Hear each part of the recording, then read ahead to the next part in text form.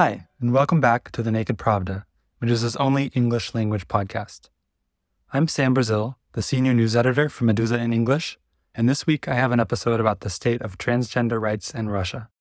Howdy, folks. Your regular host here, Kevin Rothrock. I'm missing in action this week, but before I give the show back to Sam, I wanted to pop in and share some news here at Medusa. Thanks to a new partnership with Mother Jones, it's now possible to make tax-deductible donations to Medusa in the United States. You can contribute by credit card, check, bank transfer, wire transfer, gifts of stock, and probably a lot more. We don't accept firstborn children, but if you have any other questions about the process and how Mother Jones is serving as a fiscal sponsor for Medusa's journalism, please visit our website or contact us at support@medusa.io.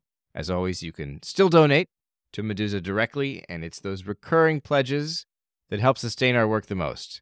If you can't contribute today, please consider sharing our journalism and our crowdfunding campaign with friends and colleagues. And thanks for listening to The Naked Pravda, of course. Now back to Sam. On June 14th, the lower house of Russia's parliament, the State Duma, passed the first reading of a new bill that would essentially ban every aspect of gender transitions, from changing your gender marker in official documents to healthcare like hormone replacement therapy and gender-affirming surgeries. The only exceptions would be for people with, quote, congenital physiological anomalies, meaning intersex people, and even then it would only be possible in state hospitals after review by a medical panel. Russia has never been an especially safe or comfortable place for trans people, but until now it's at least been possible for them to legally transition, meaning to change their documents, and legal for them to medically transition. Since the start of the full-scale war, though, Russia's leaders have really actively begun demonizing LGBTQ people, painting them as an existential threat to the country being exported by the West. In October, for example, one lawmaker said Russian troops in Ukraine are fighting for, quote, families to consist of a mom, a dad, and children, not some guy, some other guy, and some other who knows what. But trans and gender nonconforming people have, of course, always been in Russia. I asked Nev Salarius, a program coordinator for the Russian LGBTQ rights group Coming Out, what life for trans people has been like for the last few years, to try to get an idea of the status quo before the new laws come into effect. The main problem before the invasion was joblessness among trans people in Russia and violation of labor rights because of the huge level of transphobia in the Russian society. In 2021, only 20% of trans people had a salary higher than $500 per month. And the average pay per month was about $300. For comparison, he told me, average income for cisgender Russians was closer to $1,000 per month, so more than 3 times higher. Many trans people were involved in the sex work, and in 2021, 37% of trans people didn't have a permanent job.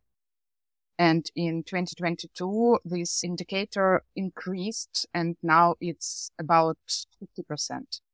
So what about the situation with gender-affirming healthcare in Russia right now before the upcoming legislation? How easy is it for most trans people in Russia to get the care they need, to get hormones, surgery, all those things? At first, we should know that in Russian medicine, trans status, it's a disease. And there are recommendations how to treat this disease, and treatment should be aimed at reducing symptoms of gender dysphoria. And the funny thing about this law, the government tried to ban a treatment. And that's why the Ministry of Health already gave bad feedback for this law, but they are in the minority right now. Will there be any option for people to change their documents under the new legislation? I predict increasing the number of suicides among trans people. It's the most visible effect. Now, by different estimates, we have a 12 or 20% of suicides among trans people. And this is a huge statistic. And about 40% note they ever had suicide thoughts. It's literally half of trans people. And the other conclusion will be a rising of illegal medical services. And this is a very bad thing. That's not about the doctors broke the law to help people. No, it's about money at first. And I think these medical services, they will be very bad quality and they will be pretty dangerous for trans people. And in addition to being a lot more dangerous, Neff said these black market services are also likely to be a lot more expensive. And we know in 2022, about 50% of trans people, they didn't have a permanent job. Will there be any option for people to change their documents under the new legislation? No, the draft banned all the processes. Now, without this law, we have very good system for trans people. We have two different processes. It's changing documents and medical transition. You can change your documents, but it's not necessary to change body with changing documents. And you also can change your body, but leave your document like this. And this is a very good story because there are a few percentage of the transition when people changing their mind. They can at first change their documents, think about it, try to socialize in other gender, and then they can go back. It's a very, very good system, and it's a good system for non-binary persons like me. Yeah. There is no need to change your body, but to change your name or surname or something. And now it's all possible and it's all legal and the law will ban all of this. I asked Neff why he thinks the Russian government is pursuing this legislation specifically right now. Maybe it sounds strange, but at first it's the war. Putin cannot give his electorate something good on the ground, and he should imagine something about the fighting against NATO ideology, you see. And I think it's the main reason. Before 2022, trans people really, they were invisible since 1989 in USSR, and then in Russia, it was legal to make a transition, to change your gender marker in your ID, and there was no such problem. And now, it's all the NATO ideology.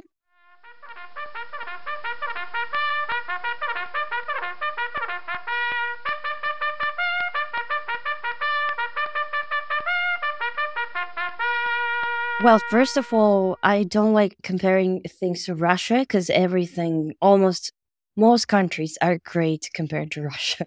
That's Anna Marie Tesfaya, one of the co-founders of Queer Svit, a nonprofit that helps LGBTQ people and people of color affected by the war in Ukraine and affected by political repression in former Soviet countries. First, I asked them about whether many trans people were trying to leave Russia before last year's invasion and the rise in anti-trans rhetoric that accompanied it. In general, most trans people were thinking about escaping. It's a very marginalized group, which is very underprivileged, especially if we're talking about trans women. And of course, they're the ones that feel the slightest change in the society, I think, first. So they knew that things are not going to the right direction. And you could see it by the hate, by the news even towards trans people. So, of course, a lot of them want to escape. But also because they are marginalized, a lot of them don't know how to, because they don't have a legal job, and especially trans women again, because for trans men, it's a little bit easier to blend in. And I even know some of my friends who are trans women and they, graduated from universities and stuff. And they still, at some point of their life, or still they do sex work because they can't afford to not be protected by money, if that makes sense. Because you can't just, when you're transitioning or when you just start taking hormones and stuff, you can't just go from work by bus at 10 in the evening. Anna Maria said it's tough to estimate how many trans people left Russia after the start of the full-scale war because there are no reliable statistics. Of course, there were a lot of trans people who were terrified and they wanted help. And they came to us and to a lot of other organizations because they didn't know what to do. Again, especially trans people who have the M gender marker in their passports. If they would have been mobilized, they would probably not even get to the, I don't know, the front or the army place because people are very aggressive and this is really scary. What's the main kind of challenge that trans people face in Europe, for example, when they leave Russia and, they're no longer citizens of the country that they're in? Is the main challenge finding ways to get gender-affirming healthcare? I think there are lots of different challenges. I just don't want to generalize everything because, of course, other challenges that are there is always human trafficking and sex trafficking. These are the things that we worry a lot about and try to talk a lot about because this is quite a big threat. Well, safety in general, because usually you get into refugee camps and not a lot of countries have specific refugee camps for trans people. It's just not safe for trans people to be in refugee camps. There are a lot of challenges, but of course, having gender affirming therapy and just healthcare in general is also very important. Maybe you've heard that in the Netherlands, a trans woman committed suicide. She was a refugee from Russia. She couldn't find or receive any hormone therapy. I don't remember for how long. I think it was about a year. And she had such an intense depression because of gender dysphoria that she killed herself. And I didn't know her personally, but I knew people who knew. And well, this is really, I don't even know what to say, not even frustrating or upsetting. It's just disappointing, I would say, because I think it's essential. And because of bureaucracy, she just didn't get the help that she needed. So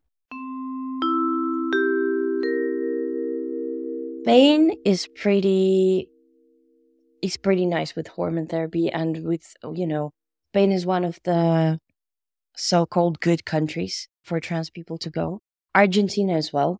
It's actually very trans-friendly and queer-friendly in general. But these two countries, they have a concern that you're not provided. Well, in Spain, you can be provided, but it's really hard and very limited. In Argentina, you're not provided at all with housing or any subsidies from the government. So it really depends on the case and on the documents you have with you. There are a lot of things. So I would say that it's better to actually go to an organization like ours, for example, or any other organization that helps with the relocation. Come up with the case, explain the case, and then we'll try to figure out where it's better to go. So, yeah. There are also, of course, trans Russians who don't want to leave. Aljona, a trans woman in her early 20s living in St. Petersburg, told me she's chosen to stay in Russia because it's home. I'm using a pseudonym for Aljona to protect her safety. Is injustice and unfair what in my country, in my hometown, deputies have abroad houses, their kids studies in European universities, and I just have lived. No, I have own plans. I don't been abroad never.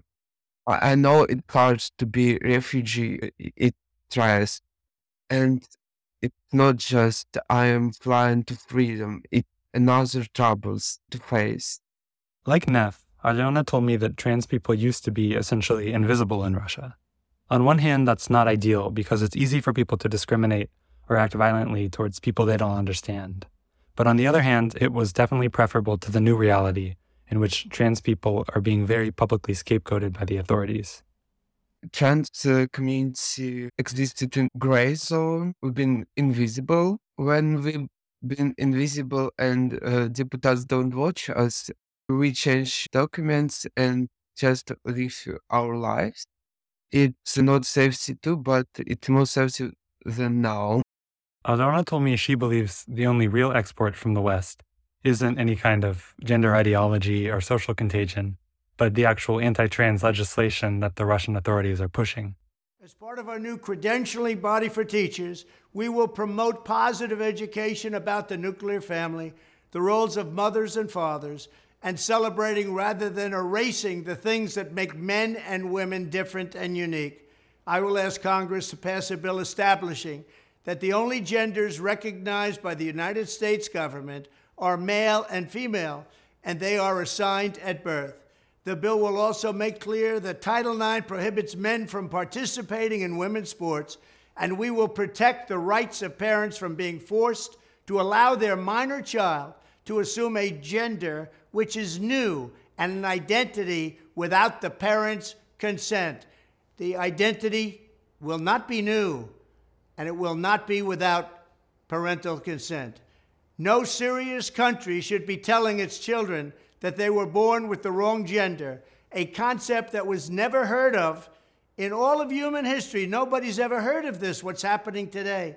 It's so funny, it just copy-pastes in American conservative politician, and we don't any base on Bible, Quran. Russia is not a very religious country at all. We have more obvious things like astrology and tarot cards, not in gods.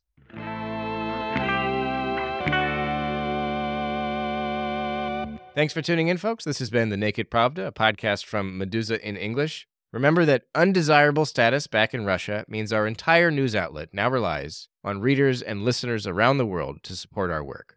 Please visit our website for information about how to become a contributor with one-time or recurring pledges. Thanks again. Until next week.